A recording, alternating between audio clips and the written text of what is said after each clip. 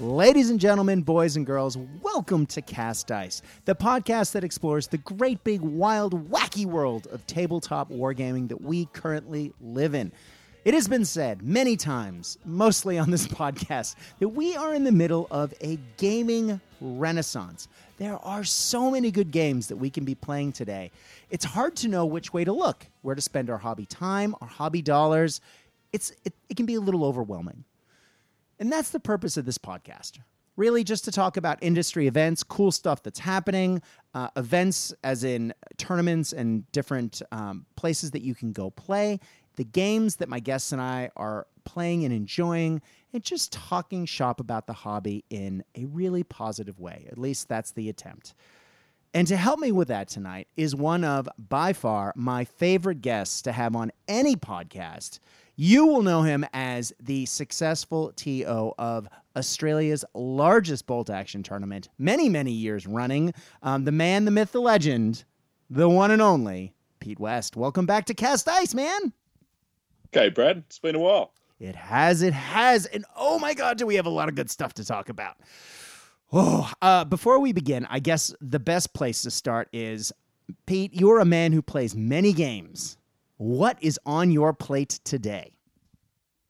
At the moment, I'm all about ships. So dive deep into cruel seas. No pun intended. Nice. But loving me some small boat action at the moment. It's a really great, fast-paced game, and I'm having a lot of fun.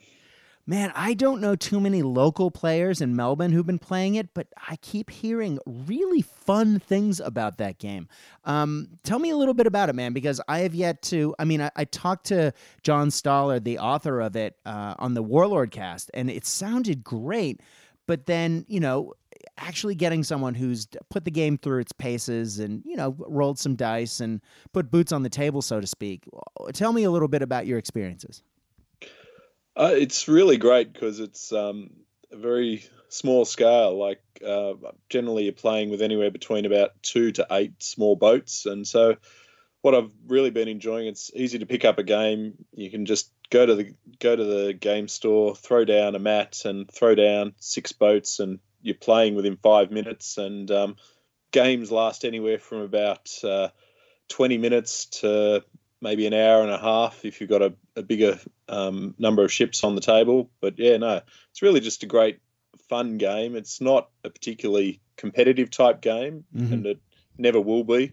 The mechanics are such that you're not going to get a lot of precision out of the movement and the firing. So it's one of those games you just have to have fun with it, and it's just quite a good, simple game anyone can pick up, and I'm really enjoying it at the moment. Nice. Well, I guess I have to add as an additional question, for those who have not listened before, Pete and I, besides being guys who like to play a million different game systems and sort of dig into a bunch of different rule sets, we both have a common passion of G.I. Joe. And as such, I have to ask this question because there is a guy who has made all of the G.I. Joe water vehicles, including the hydrofoil, the Cobra hydrofoil, including the water moccasin, including the G.I. Joe hovercraft, including the G.I. Joe devilfish, including the oil rig platform. You name it, it's there. And it looks so good. And I keep looking at it going, can I get this printed in 3D for Cruel Seas? Do you think that is a rule set that one could adapt for, 80s style cartoon silliness on the tabletop? Yeah, I hadn't even thought about that. I like the way your twisted mind works, Brad. Thank you very much. Yeah, no, absolutely. The guns would be simple enough to do, and the boats and the movement and all that sort of stuff. The missiles on some of the vessels, like the devilfish, would require a little bit of thought. But yeah, no, definitely, I think it could be done. Ooh, this is getting very exciting. I have to think about that. You're telling me I'm sitting across the room from a 3D printer at the moment. Yes, you are. And I'm just thinking, how quickly could I print up a bunch of G.I. Joe vessels? I like the way you think, sir. You are a You're a good man. bad man, Brad. Yes, I am. Oh, well, Pete, not everyone likes G.I. Joe as much as us, so we should probably shift gears. Have you been looking at anything else recently? Oh, yes. I've been sucked into Warlords of Erewhon. It's a great looking game. It is. I'm starting to build up an army. I actually, unfortunately, haven't had a chance to play yet. But Sorry. no harm, no foul. But I'm starting. I'm printing off you'll like this one, Brad. I'm printing off a banana army. What? Go to Thingiverse and search Banana Knight, and you will see what I'm talking about. Okay. But yeah, I'm printing off a banana army, which I'll use as part of an undead list. And yeah, I'm looking forward to having a lot of fun with that. Oh, man, that sounds awesome. My face is actually hurting from smiling so much thinking about how ridiculous that is. All right. Well, I've been playing a fair bit of Erewhon. I know we were supposed to play, and sadly, you were in town and I had gastro. And so that didn't happen. But I've got a few other good games in recently. I've been playing a fair bit of it with my barbarians, and I even got a couple games in with my orcs now. I really want to get goblins down. Oh, there's just so many good armies in that game. If you like generic fantasy, it's just, I love that it's miniature agnostic, and it's a Rick Priestley rule set that generally feels a lot like Bolt Action, but is thankfully noticeably different, and really does have its own character. I really do enjoy the game. I'm having a small event here in Melbourne on April 6th at Good Games called Book of Grudges 2019. Just an intimate gathering of friends, so to speak. I never expected anything huge. I think at the moment we have 6 players, possibly 7. So if anyone happens to be around and wants to push some toy soldiers around, it is super noob friendly as we are all learning the game. But yeah, it'll be good times. I'm looking forward to it. Sounds like a lot of fun. Yeah. I'll mention that on April 6th is the Anzac Cup here in Canberra. Nice. I know some of your previous guests are going to be doing some Star Wars Legion there, but I'll be running a demonstration game of Cruel Seas at the event. So if anyone wants to swing by and try out a few fast boats, you're most welcome to come by and check it out. Nice. And always look for Pete. He is great fun and just an awesome guy to talk shop with in person, as we're doing online now. So when is Anzac Cup? It's the 6th, you said, or is it the 5th and the 6th? It's the 6th and the 7th. Sorry. Yeah, the 5th is set up, so it's the 6th and the 7th. And are you going to be running games on both days or just the 6th? No, just the 6th. I'll do some demo/participation games of Cruel Seas, and all being well, I hope to actually run a small Cruel Seas event at WinterCon in July. Nice. It'll be a very friendly, casual event. As I say, Cruel Seas is not really a competitive game, so it'll be more about throwing down some toys and raking the stern and crossing the T. Nice. Well, that sounds fantastic. So for years you've been running CanCon as sort of the Bolt Action big show, and you were always running WinterCon as sort of your playground, your sandbox to try out new rules, to implement different things, to try out to see what would work for the big event. But it sounds like this year you're definitely not running WinterCon, and you've retired from running CanCon. So do we ask who has taken the reins? Yeah, that's a good question. So a fellow Bolt Action player here in Canberra who has helped me at CanCon this year, so some players will know him, a fellow by the name of Bruce Collins, has said he's going to step up and run WinterCon. I'll be helping him a little bit in the background. But yeah, no, WinterCon's definitely going ahead for a Bolt Action event, and I'm sure it will be just as good as ever.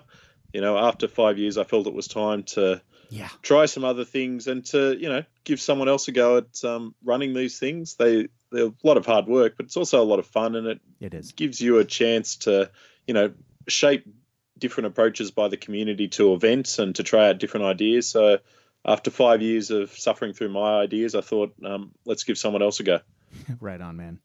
Well, I know a long time ago, Tristan from the Bacon Burgers talked about a community award, someone, acknowledging someone who's put a ton of work into the community. It was called the Burgerman, and unfortunately, he decided to give it to me for some reason.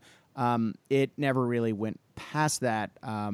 But if there was ever anyone who deserved that, award in Australia, Pete, you got to be on the short list, man. You have done so much to help promote the game over the years, and just to help big up the bolt action scene, and just shepherding people into the game and helping them along as they learn. So, man, I know I've talked about it in prior casts, but now that you're here, I actually have to say it. Thank you.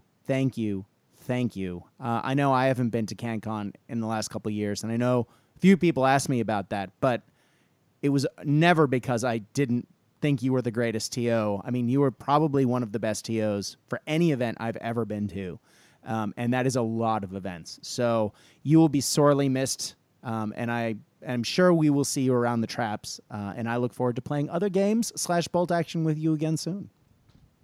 Well, thank you very much. That's very kind, Brad, and I'm blushing furiously, but I've got just as much back from the community as I've put in. I've met great people. I've really had fun interacting with many people, including yourself, over the years, and it's given me a lot of great opportunities. And absolutely, I'm certainly not stepping away from bolt action.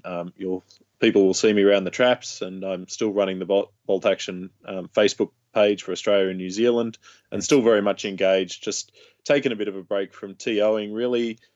Well, not actually even from TOing. I'm just moving on to some other games because there's some really great games out there, as someone keeps saying. I wonder who.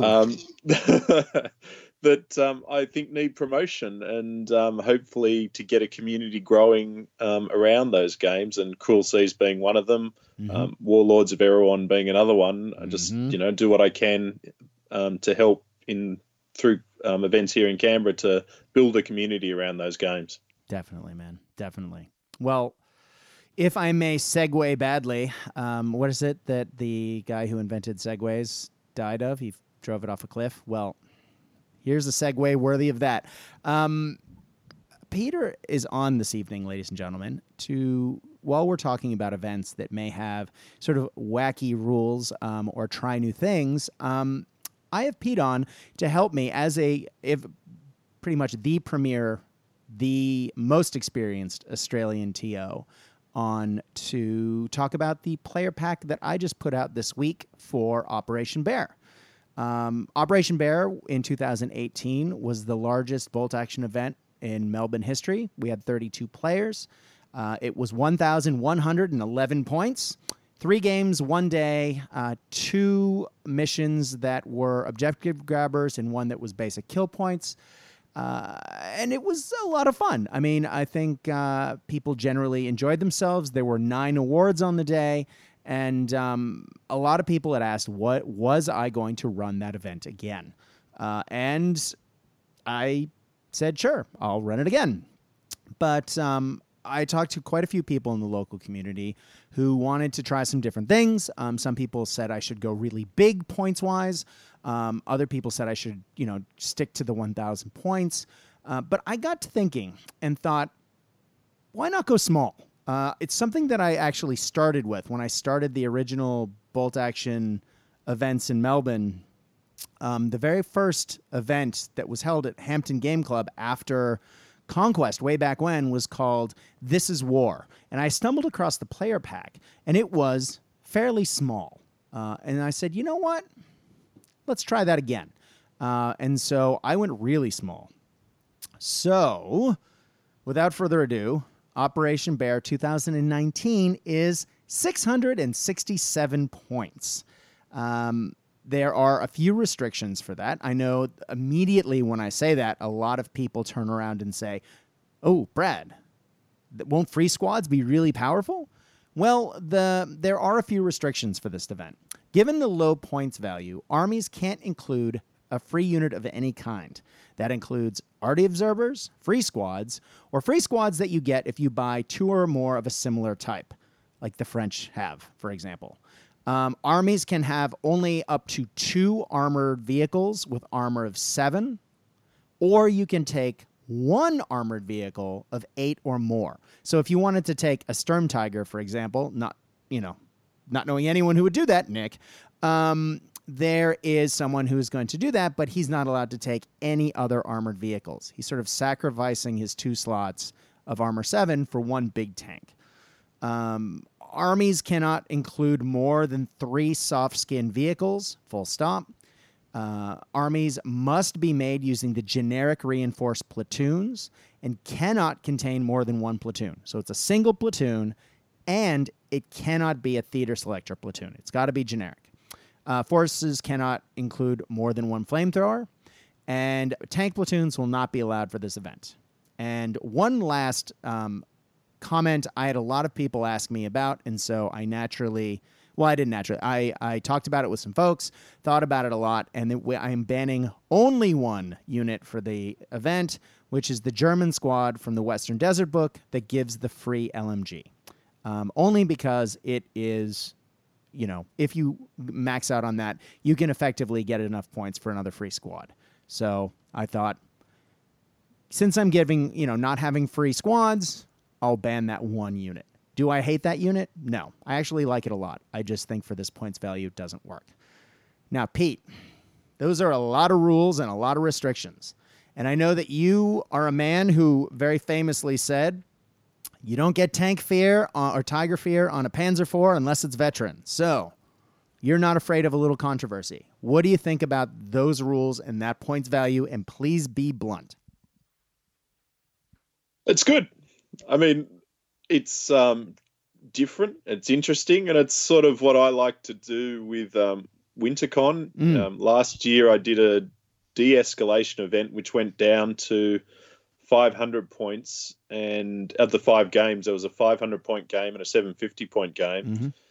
And the feedback I got from people is that they really enjoyed those small point games. That they had a lot of fun with those. So I'm, really happy with what you're doing for this event, and the players pack I think looks great.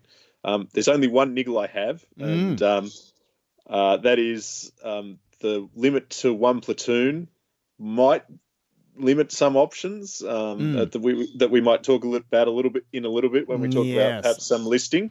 But otherwise, no, I think it looks really good. And the great thing about this point value is that it presents an opportunity to explore or use some forces that just don't make sense at higher point values, like 1,000 points, that either because you just can't pull together enough bits and pieces that, are historically or game accurate for the unit to make a good 1,000-point list, or it's just they come from a period or place where their kit just doesn't work at those higher point values. Absolutely.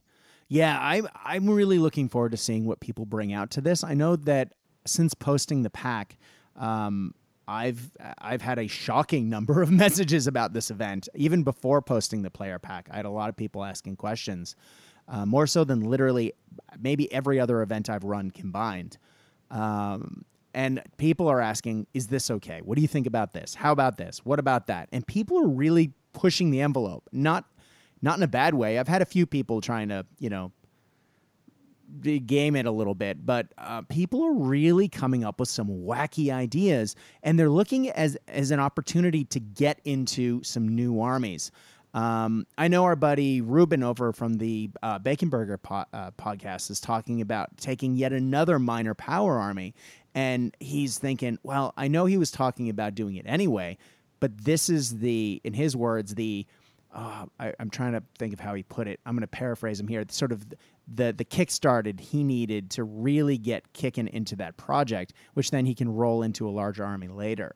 I know that our old buddy Jonathan who was on for the Chinese Communist episode that we had a few episodes back. He's talking about doing the XY army Chinese for this event. Now, X and Y uses the national rules for the nationalists. for the Chinese, which, if you look at, there's only one rule, and that's a free squad, which I've banned. So he asked, since they were trained by Americans, they're using American gear, and they're using American vehicles, would it be completely outrageous if for this event I ran them as Americans or the Free French rules out of the Battle of the Bulge book or the British or, one of those armies that uses all of the gear that they are wearing? And I said, absolutely. But it's a chance to get a brand new army on the tabletop. And I think it would just be cool. To get those weird forces that we're talking about, and we're going to spend some more time talking about in a few minutes, but also just if you've always wanted to play an army and you're like, I don't want to really get 1,000 points up and running for an event in 3 months, whereas 600 points, especially if you're taking some sort of tank or two, man, that's not too hard to get painted, even for me. So even I'm looking at that going, I know I'm not playing, but I wonder if I could use that as an excuse to paint something that's 667 points. But yeah. Yeah, I think it's a great point value to just get that impetus to start a new army because, as you say, if you throw in maybe an armored vehicle or a small tank of some sort and maybe one other vehicle, you're painting up possibly 20, 30 infantry on top of that, and that's pretty easy to do, particularly if you've got 3 months. Yeah, definitely. And plenty of time. I'm kind of wishing I could play in my own event. And I know some TOs do, but especially for the bigger events, I like to not do that because of just the sheer number of things you have to do as a TO to make sure that things run smoothly. As the guy who runs CanCon, I'm sure and do that because I've seen you do that. Yes. My number one rule as a TO is never play in your own event. There's not enough brain space to both play and TO.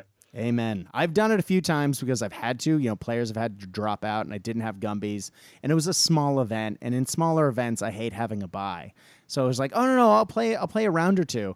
And then at the end of it, I just feel like, going straight to sleep because both require a lot of brain space. And Bolt Action in particular, I'm always tired.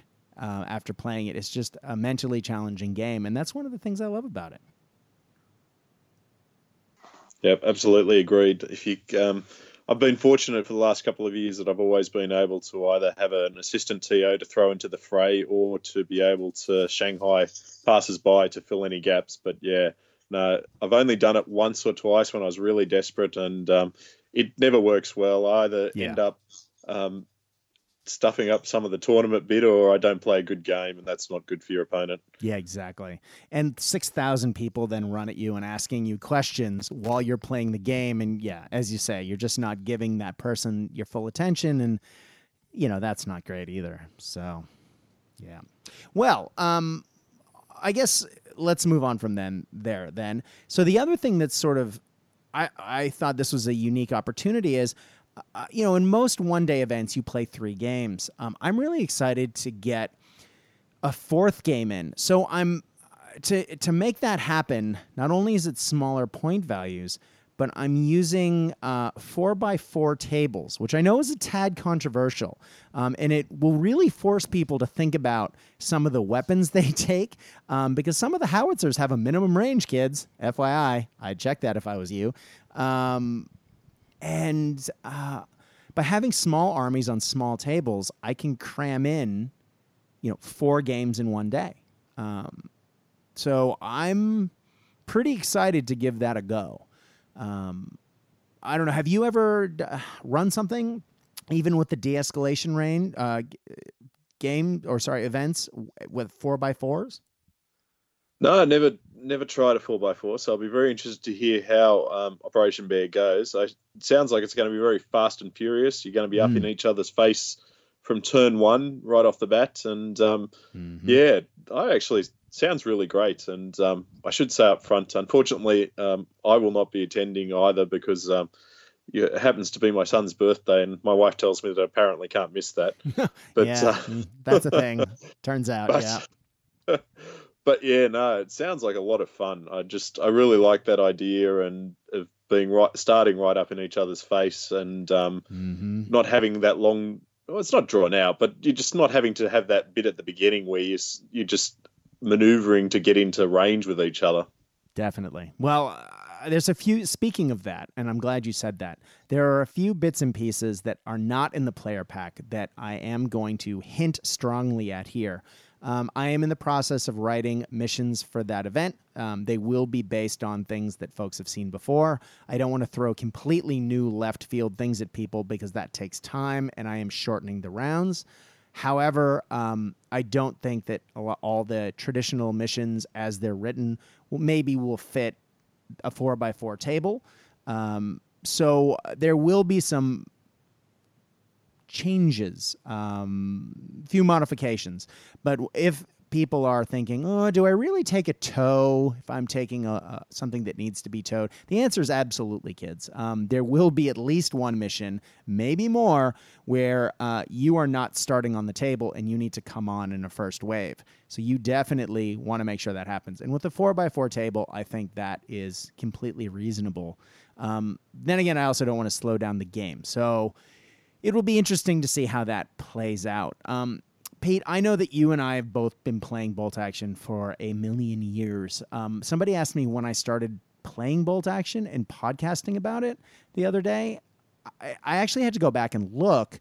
I have a blog post talking about an early episode of the LRDG from 2012, which makes me feel very old.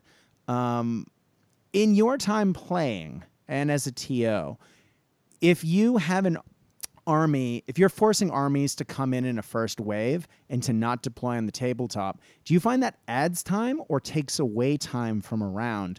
Because you don't have to deploy, but you do need to move everything on, if that makes sense.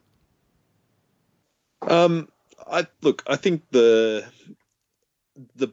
my experience is the actual deployment process of deploying units on tables often takes longer than actually just moving them on. Right. People spend a lot of time thinking about deployment and how they're going to place units, and it can go rather slowly, as opposed to I'll just pull a dice out of the bag and move a unit onto the board. So my experience is that it probably takes slightly longer to do the deployment than it does just to move on the board.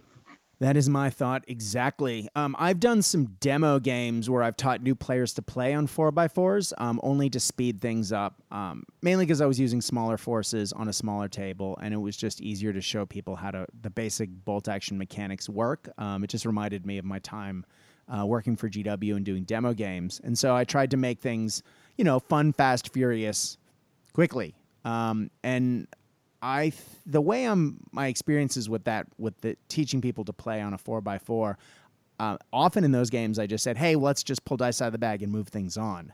And I was really pleased on how well that actually worked. So I think one or two of the missions at this event are going to be using that, perhaps more. We'll see. Will there be, advanced deployment? Yeah, there will be in some of the missions. There may not be in all of the missions. And given that it's a 4x4 table, I'm not sure how far you're really going to get with that anyway, but it should be interesting. Do you have any thoughts about how the basic mechanics of the rules may change, maybe outflanking or forward deploying on a 4x4 table? I know I'm sort of throwing that at you without any prior warning, but from your experience, what do you think? Yeah, I think outflanking is probably the one that's going to have to change. And look, for a 4x4 table, my temptation would just be to do away with outflanking. I'm not sure how much it really is worthwhile on a 4x4 table anyway. So, but otherwise, I can't think of any immediate impacts that you would need to worry too much about.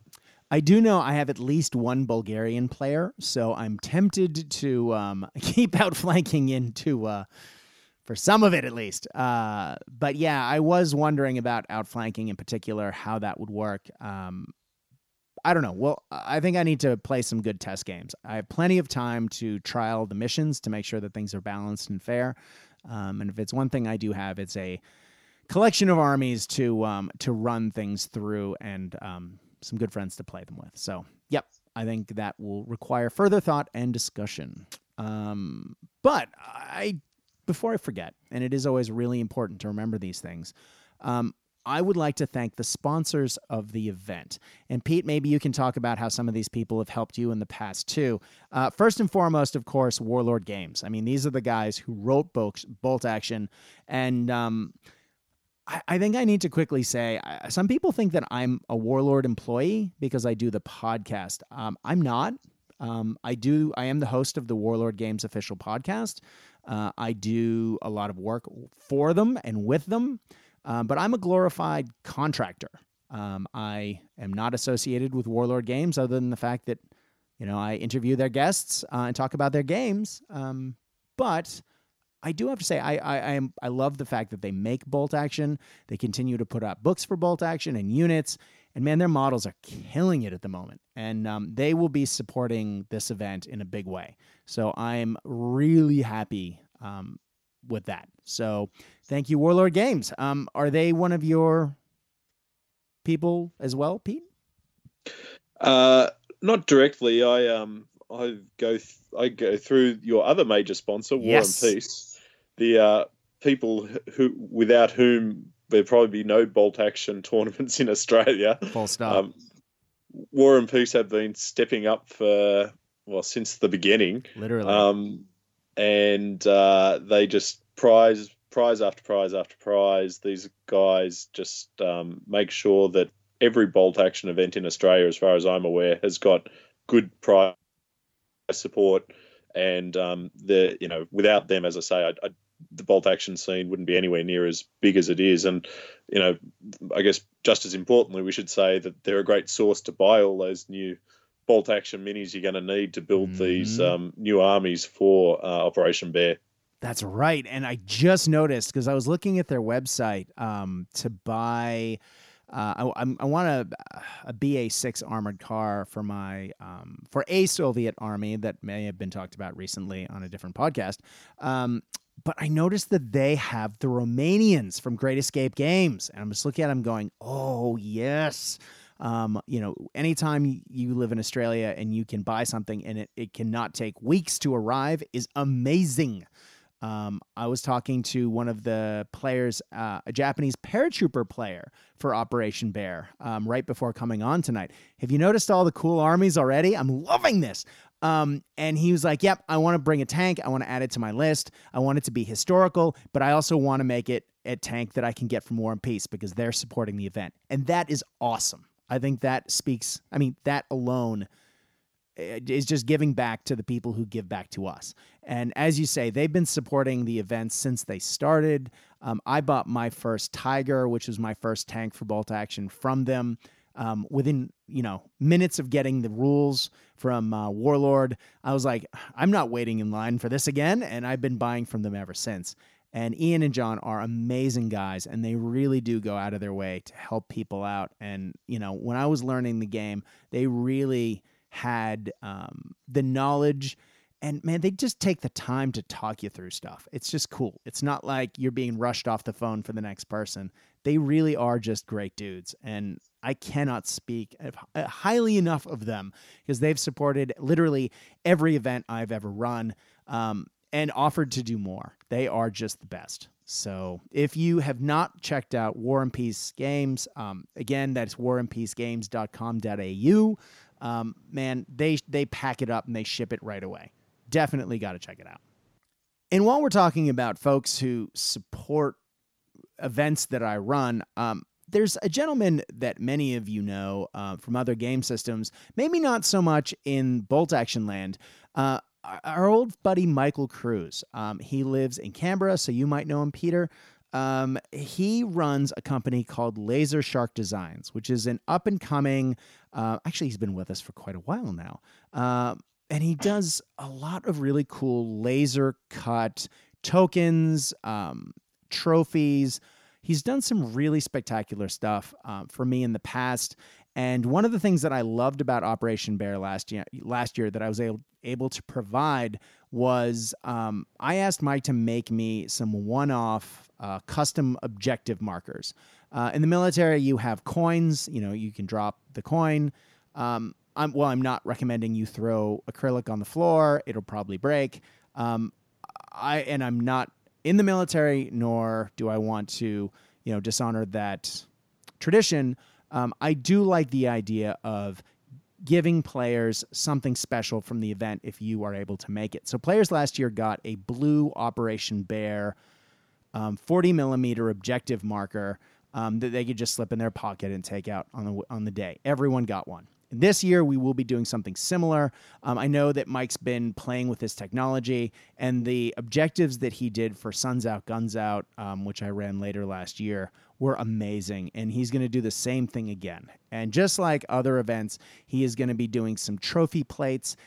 And thanks to our good friend Muddy Funster, he got us some really cool, super deformed Japanese little plastic tanks to put on the top of trophies.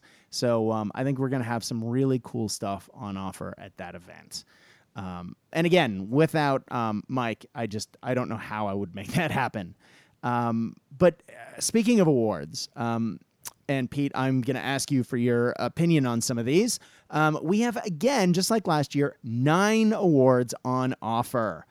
There is the traditional podium, third, first, second. I know that's in a weird order, sorry. We also have traditional trophies like Best Sportsman, which is player determined, where everyone votes, and the person who has the most votes as Best Sport gets that trophy, which is a really important one for me because it's just community is such an important part of Bolt Action that without it, I think that I know some people see sportsmanship trophies as disingenuous, but I think it is important to remember to be thinking about the feelings of your opponent when you're playing these games. Pete, what are your thoughts on sportsmanship trophies? I've never awarded them, but that's not because I have a particular concern about them or anything. And I think, particularly where you want to pitch your competition, I think you've made it very clear in the players pack where you're pitching it that a sportsmanship award is a great ad.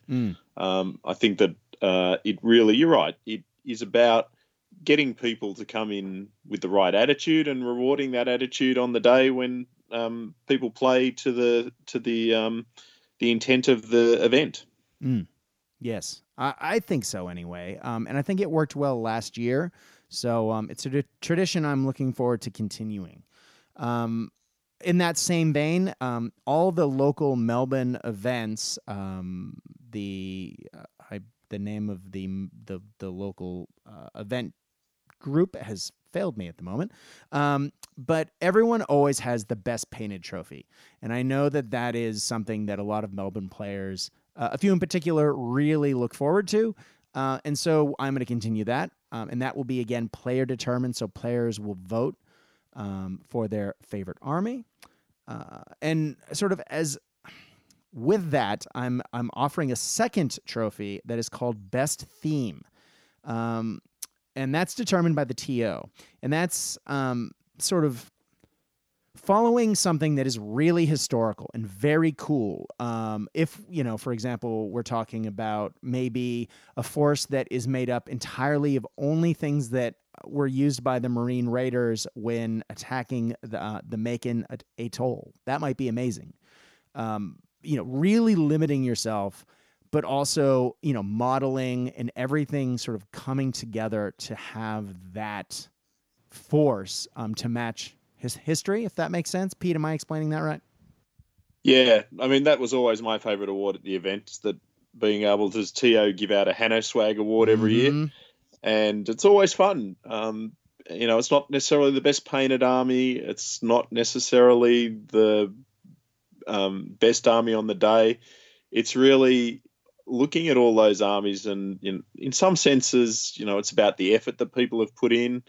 It's about the historical accuracy, and it's all of that wrapped up. And I usually find that there's one army at every event I've been to that just says something to me, and I've never had a trouble awarding the Hanno Swag. I mean, there's always lots of great armies, but there's always seems to be one that sort of just stands that bit out. And I think this year at CanCon it was a Chetnik army, so the Serbian royalists in World War II, and Awesome. someone had green stuffed all those Chetnik hats. They've got this funny sort of hat that no one does at the moment. So both the theme, the work that they'd done to build that army out of and do that specific tailoring of the army just all made it stand out, and didn't do very well on the day.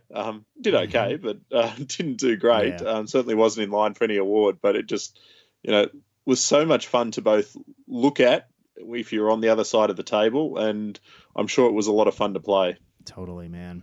Well, what you're describing in there, a lot of you talked about the visual cues that match the theme, and that army had a beautiful theme, as you say, and the units that were picked in it played into that.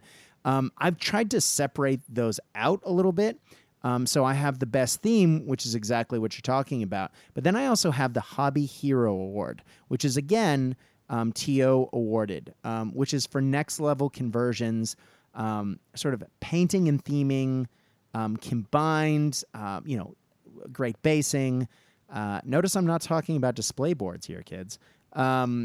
Just the army itself. Now, a display board might be part of that, but it's the taking that to the next level. Talking to people who are coming to this event already, there's some pretty special hobby coming to this. So I'm looking forward to seeing what people put on the table. Also, this is an event that I really want to encourage new players. Last year, there was a focus on. So I'm not being draconian necessarily with the listing that comes in. I know that's what the player pack says, but I do encourage players to really think about as if they would be playing new players. Like, you don't have to take something that is going to curb stomp a noob to get joy in this event. The idea is that I already have a number of players who have either never played in a bolt action event or have only played in a few who are coming to this event.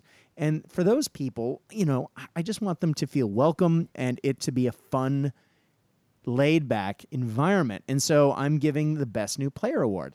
And so it's your first or second ever bolt action event. Come along. You're eligible for a trophy. I know last year, I think one of the players who was eligible for that podiumed. So there you go. So if you're a new player, come along, have some fun. And we also have one last award, which is, for those people who really don't worry about taking all the efficiencies in the meta list and really kind of want to take something, I don't know, kind of fun. Now that could be historically accurate or, just something kind of wacky and out there. And it's called the Bolt Action Badass. And that's for players that take a list that sort of bucks the meta and avoids the obvious efficiencies and combos. I really want people to look at this event as an opportunity to do something completely different. And I want to reward that. I will have the traditional trophies in there, but I'm not giving out a Best General Award. I'm not really interested in saying, oh, good job, you kicked everyone's heads in. I just want people to come and play games and have a good time and take some stuff that you don't usually see and have some fun while you're doing it. Pete, what do you think? Do you think those awards sort of pull that together, or is there something that I should add to that? No, I think you got the waterfront covered there. I only wish I could come along and play. Speaking of which, I know that you have, as TO have said, you're not going to play, but I'm sure, like me, as soon as I read the players pack, I started to do listing in my head as to what I would like to bring, and two lists immediately sprang to my mind. Hold on. I am going to stop you there for one quick second because I know you're segueing beautifully, but I almost forgot. We have one more sponsor, and it's a late sponsor, came on just now, but I did not want to forget to mention Titan Terrain New Zealand. Now, these guys do a lot of really cool laser cut, MDF, and different types of terrain. And they are, again, local. They're as in New Zealand, not Australian, but their stuff looks sweet. They only came on today, and I've been looking at the pictures online of their stuff. I'm going to be ordering some of this stuff just to see what it looks like in person. But God, it looks good. So if you have not looked at Titan Terrain New Zealand, there's several Titan terrains. So if you go to Facebook, look up Titan Terrain NZ, and they are there, and you can find them. And their website is www.titanterrain, spelled TITANTERRAIN.NZ. So just like Michael, they do a lot of laser cut stuff, although I think they do more terrain. And Michael at Laser Shark, while he does a lot of great terrain, I think he also does more templates and trophies and just really cool gaming accessories. And I think, I'm just excited to have so many Australian companies involved with this. I will hopefully be adding more sponsors closer to the day.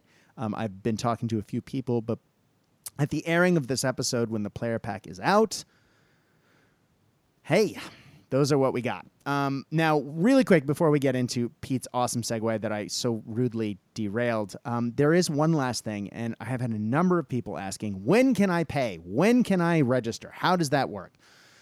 In order to register, as always, all you have to do is contact me and pay me via PayPal. The information is in the player back. It is $25. What I'm hoping to see is what I had last year, where people paid something like $25, in this case $25, and they ended up going home with more dollars worth of prizes than that. Due to the generosity of our sponsors, I'm hoping that even though I'll be buying swag and making trophies and everything else, we will have excess of prizes so that everyone goes home with something cool. I guess it just comes down to how many players we have and what we're able to do. But no one's ever left one of my events empty-handed unless they wanted to. So anyway, the event is at Good Games Melbourne, the one on Lonsdale Street. It is a fantastic venue. Since last year, they have they've opened things up, so there'll be more space for players to play in. They have added a giant bolt action section to their stock.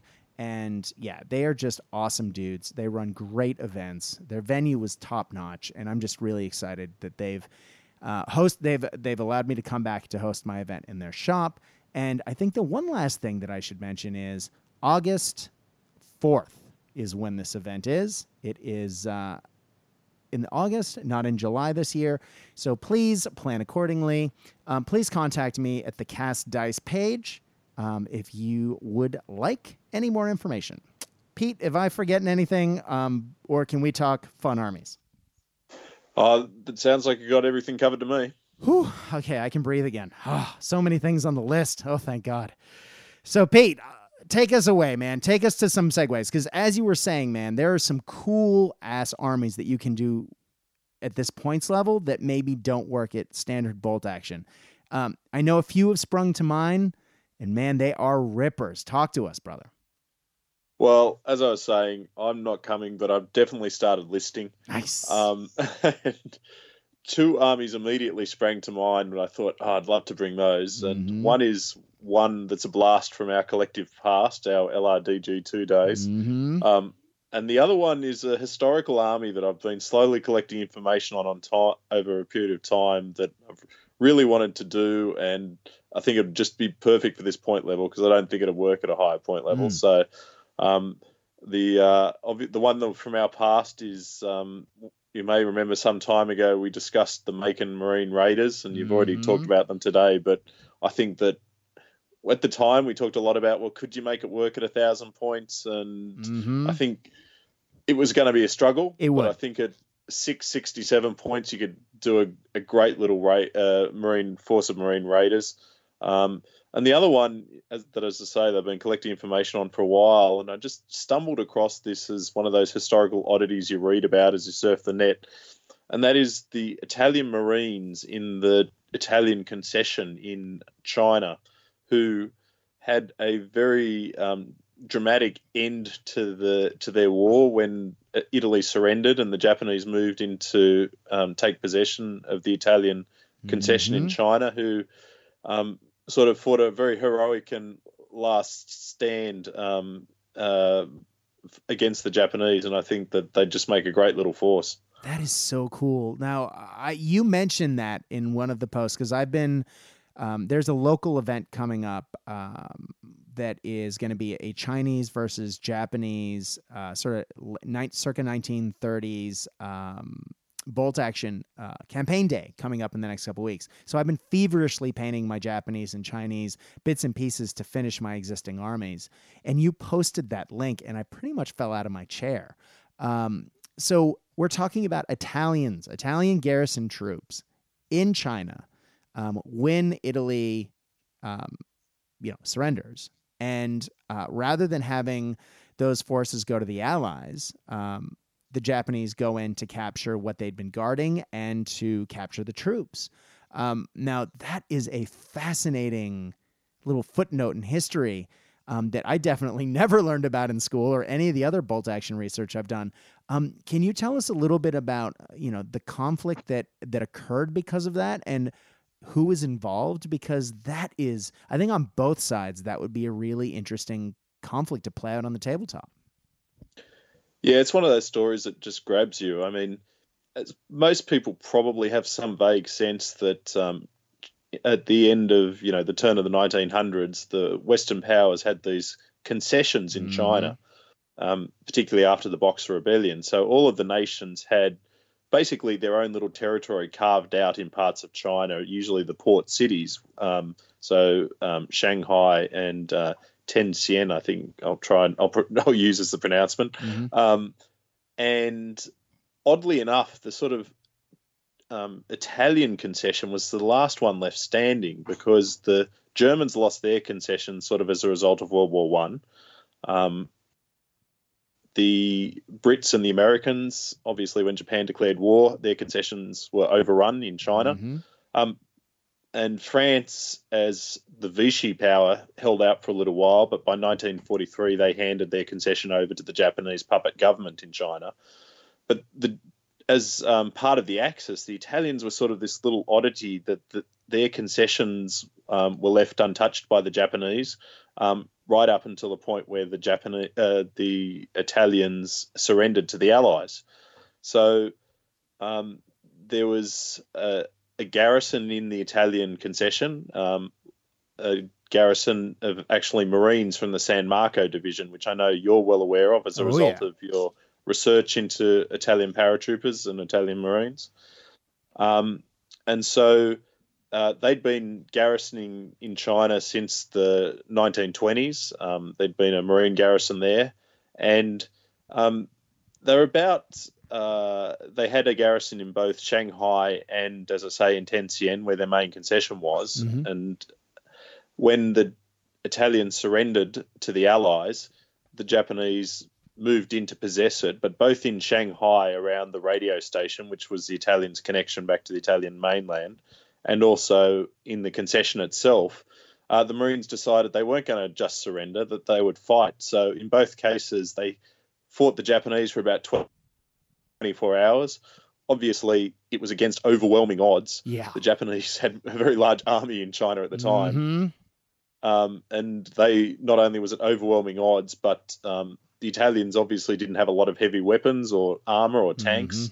And so it was really just a heroic but ultimately useless sort of last stand. But the combination of the Marines, the combination of the last stand, it's just makes it a really interesting force. And I've sort of started collecting some figures that because the Marines are quite distinctive units with their own sort of uniform. And there was a bunch of sailors there as well, because there were Italian ships in both ports, and the sailors had been brought in to bolster the Marines. So you got this really interesting mixed force. They don't have any heavy weapons. They had light howitzers. They had an armoured car or two. And they had some trucks and small arms mortars, grenades, rifles, that sort of thing. So at 1,000 points, you'd struggle to make that work against any sort of, I think, Allied list or Axis list with strong armor. But at 667 points, it'd just be a really little fun force to field. Yeah, man, that sounds awesome. Now, for those who are wondering, and I'm going to get back to the models in just a second, I know that sometimes people, Italy's not one of the armies that people know tons about.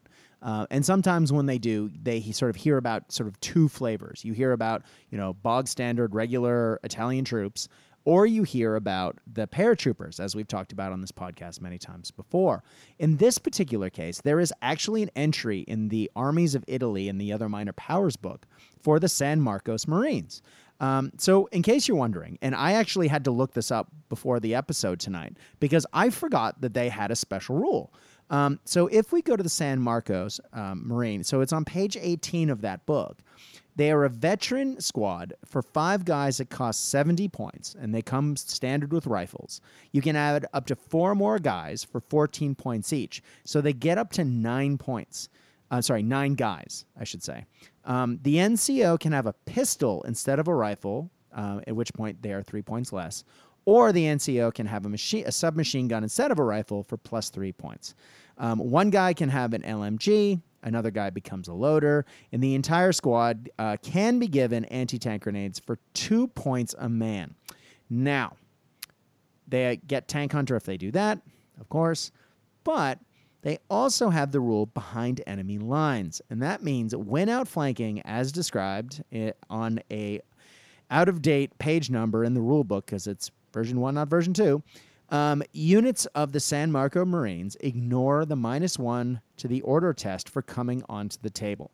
Now, I don't know if that necessarily reflects this army, or at least the army in this conflict. However, they are 14-point veterans with a cool rule, and they're just not a unit you see every day. Now, Pete, I have to ask, where are you getting these models? Because when you said you have been collecting models, there is literally not another human being I know who can find more obscure bolt-action models than yourself. And I literally did the Scooby-Doo when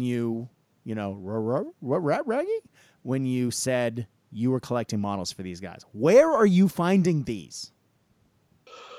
Okay, so in my searches, I've been looking for images of these guys, and interestingly enough, it looks like they were kitted out with the 1930s Italian kit, and I can't see any indications they modernized.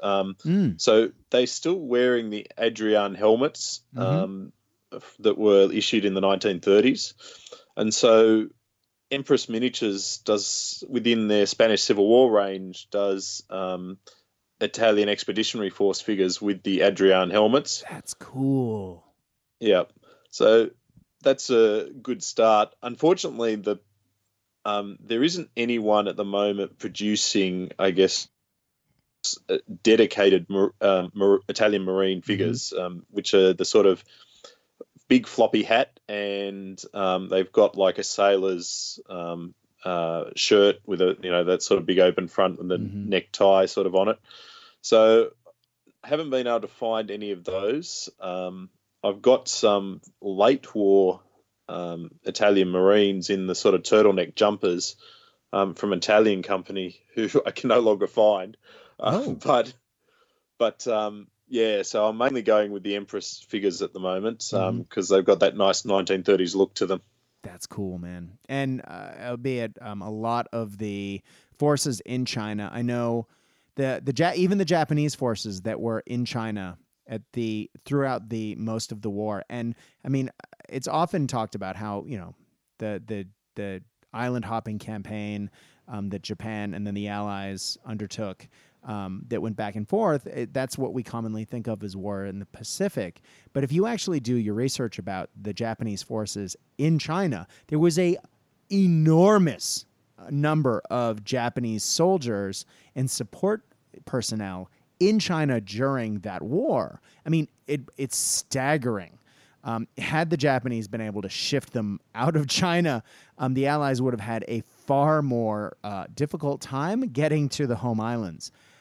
It's just a huge number. But a lot of those troops were green or were inexperienced or were old veteran troops that had sort of been cycled out. And they had older equipment. So much like the Italians who were sort of wearing circa 1930 uniforms, the Japanese were often using older weaponry. I mean, the Japanese were using older weaponry throughout the war, as in the Arisaka rifle, for example, and the submachine guns, for example. But a lot of the armored vehicles that existed in Manchuria and China are way older.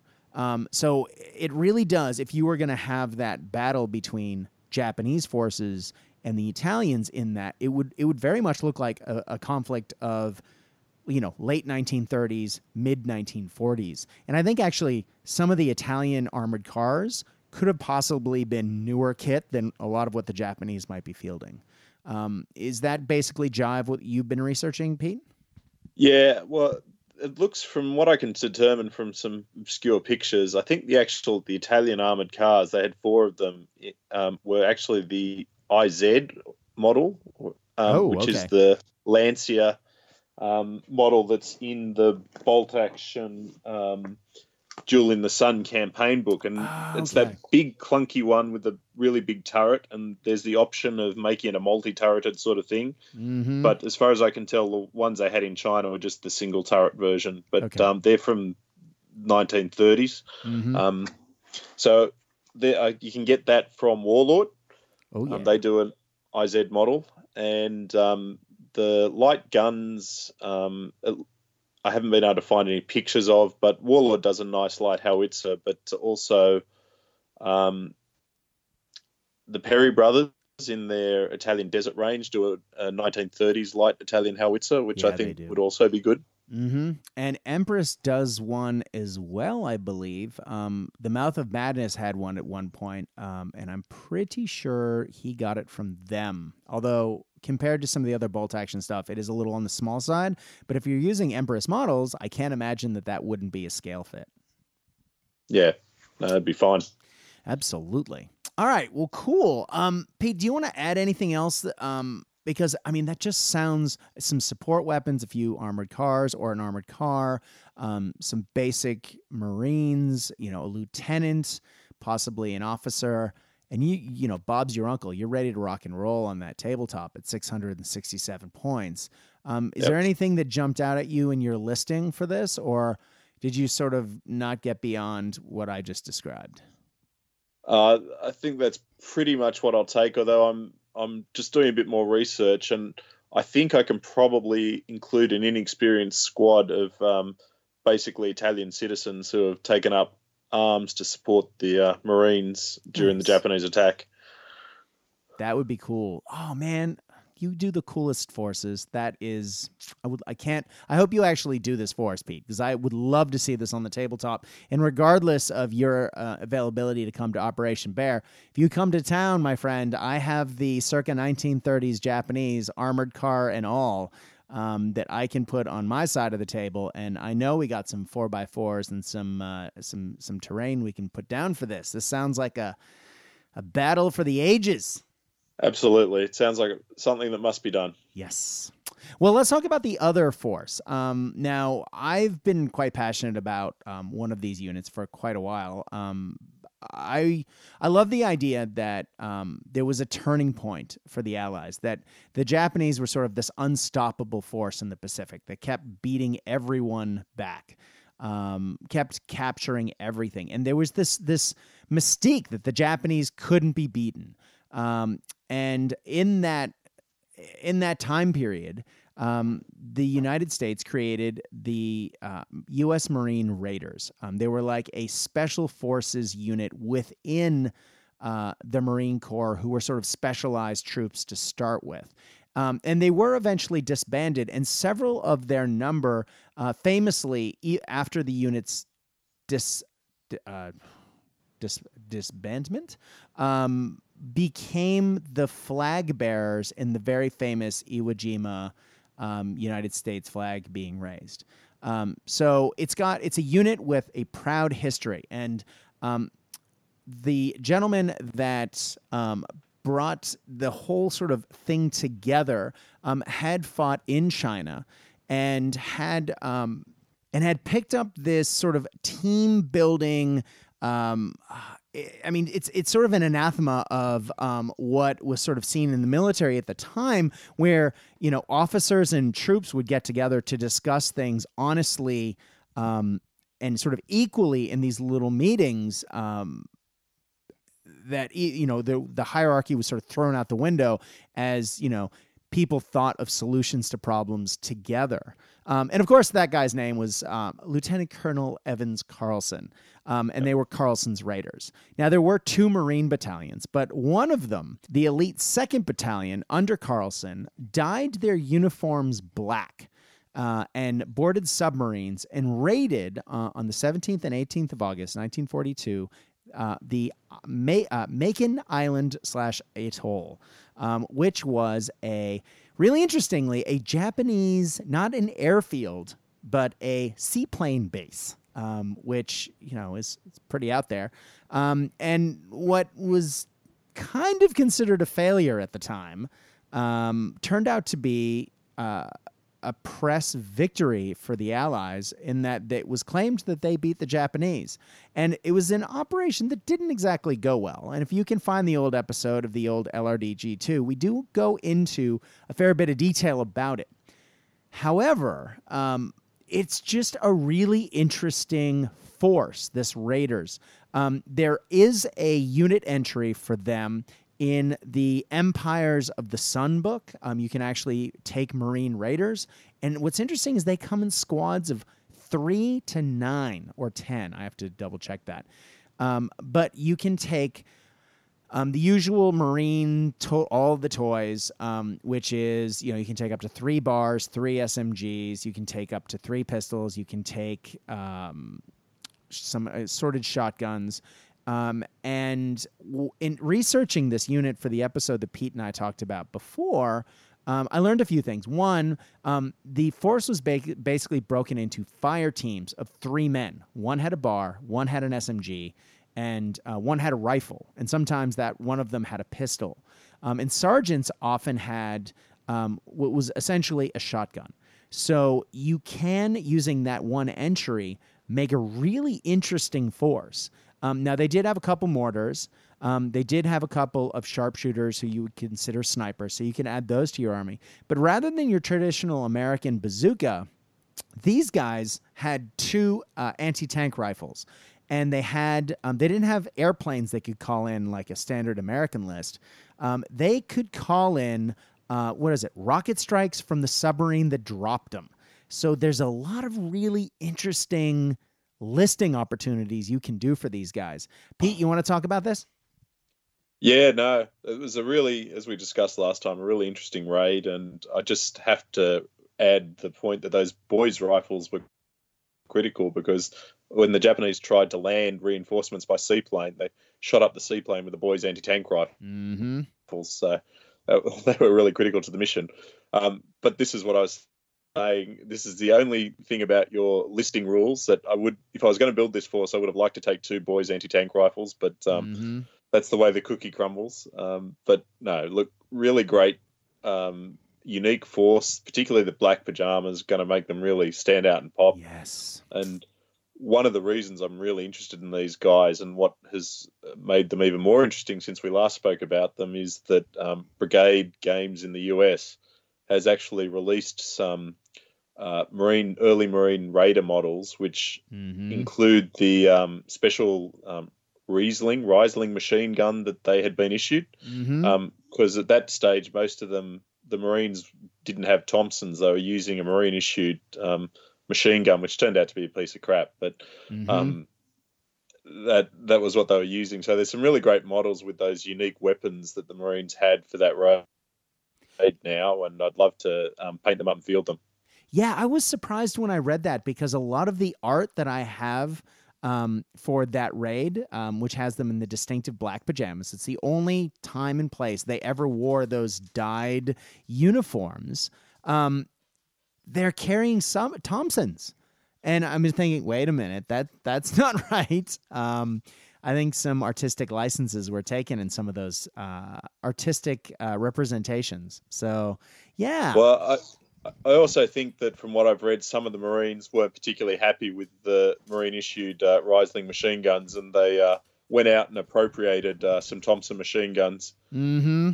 That's right, because some of the uniforms that they were, I mean, clearly we've talked about the dyed uniforms, but they were wearing, sort of khaki helmet covers, some of which had camouflage patterns. So you can really do something interesting uniform-wise. But they also didn't have the gaiters or the boot covers.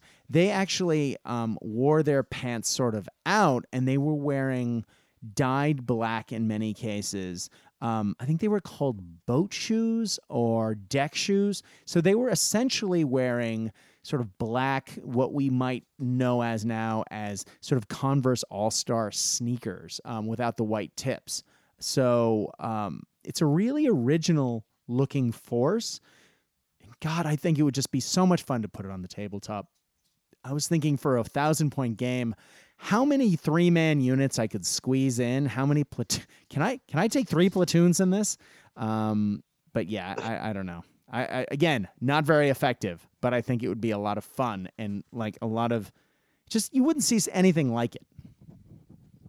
Yeah, no, I think that's one of the reasons I'd really like to run these guys. It's just such a unique force, and there's so many good models these days for Marines, and particularly if you can get a couple of those brigade ones with the special weapons, it's just gonna really look great on the table. And at that points value, it's really an opportunity to do this unique force that, as we've discussed, I just don't think works at 1,000 points. No, not easily, not probably, but it might be fun. I was looking at my pile of Warlord plastic sprues the other day, and I realized I have a bunch of the new Sikh infantry, the Indian troops, and for the desert. And it occurred to me as I was looking to that man, the ATR, the anti-tank rifle, the boys one on that sprue would be perfect for my Marine Raiders, because the last time we talked about this subject, I had built almost 60 Marine Raiders using a combination of the Assault Group models and Warlords models to make pretty models I was pretty happy with historically. But the one thing I didn't have was the anti-tank rifle to go with them. And I think that new plastic one on the Warlord sprue will fit perfectly. So I think if I get some of those Brigade SMG guys, throw that in there, I think I'm going to be cooking with gasoline, Pete. I think it's going to be good. Sounds like a fun army. Oh God, I don't know if I can paint that much black though. It might have to be dirty gray. We'll have to see. Oh, well, speaking of some of the new Warlord Commonwealth troops, segueing to LRDG, I did mention in the last episode that WWPD is, I think, finally dead and gone. I think it has disappeared. Now, for those who don't know, WWPD was the website that boltaction.net was attached to. Now, boltaction.net was home to the original Bolt Action podcast. Of course, we had the Bolt Action Radio with Dano and Judson. We had the original LRDG. We had the Ghost Army podcast.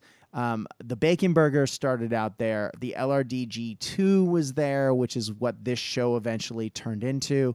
And it was just a really special time for a lot of us, as far as the Bolt Action game went. And yes, I won't get nostalgic this time, like I did last time. But I did want to sort of take a second to remember the passing of that, all the articles that were written for that site. And I know a lot of them still kind of lurk on the internet, but it is sad to see that go.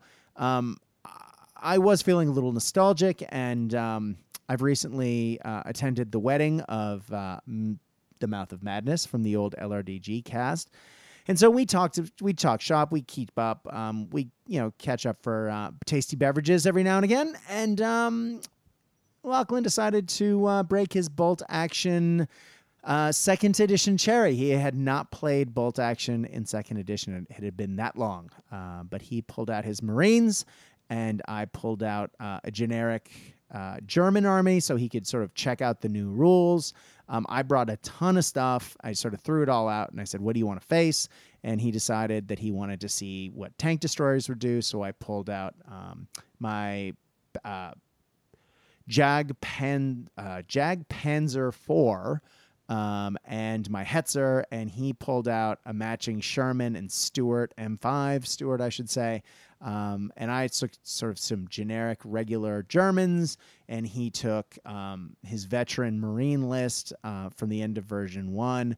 And man, it is a gorgeous army. And I was so glad to just, see him across the tabletop, but see that army again. And it's interesting, and I bring it up particularly in this episode, because the last time that he and I had played was a very intense affair, I should say, in CanCon years and years ago, at your event, Pete. And it was, I think that was the first CanCon you ran. So to go back in history and to sort of replay that match, because we hadn't played Bolt Action since. We'd played lots of other games, just not that. It was really good, and it was... he had a blast. I had a blast. It came down to literally the last die pull on turn 6, and it drew the game. So it was a nail biter. It swung both ways. He thought I had him at turn 2. I thought he had me in turn 4, and in turn 6 we pulled the draw with our forces both extremely depleted. But it was fantastic. So, gang, if you have that guy that you know and you love and you just haven't played in forever, I highly recommend you reach out and touch a friend. It was a wonderful experience, and one that I'm really happy that I did, and I hope to do again soon. Pete, mate, I gotta say thank you again for coming on. It is always amazing to talk to you. You always bring so much to the cast. Is there anything you want to add or talk about before we roll out? No, it's always fun to catch up, Brad, and look, all the best for Operation Bear. I look forward to hearing all the post-battle reports and, more importantly, about all the cool armies that come out on the day. Mm-hmm. I'll be looking forward to the Cast Dice episode talking about all that. You got it, man, and it like Christmas, it'll be coming. It is. I guess that's how we do it. But, Pete, again, thank you for everything you've done for the Bolt Action scene. I know it's not goodbye, but this is your first post-stepping down from CanCon appearance on the show. Thank you. I cannot express in words how much you've done for the community, and I do not lightly say that, and I feel sort of hokey and cheap saying that, but honestly, I don't know where we'd be if you weren't, helming the big event. And turning sort of the Australian East Coast Bolt Action scene into what it is today. So again, thank you. Always a pleasure, Brad. And look out for me at a Cruel Seas table near you. Yes. All right. Well, whether you're playing Cruel Seas or Bolt Action or Warlords of Erewhon or any other game, as always, I hope your beverages stay very cold. I hope your dice are rolling hot. But more than anything else, when you're playing the games that we know and love, I hope you are having fun, because that's the name of the game. Fun. Ladies and gentlemen, thank you for listening to Cast Dice. Good night.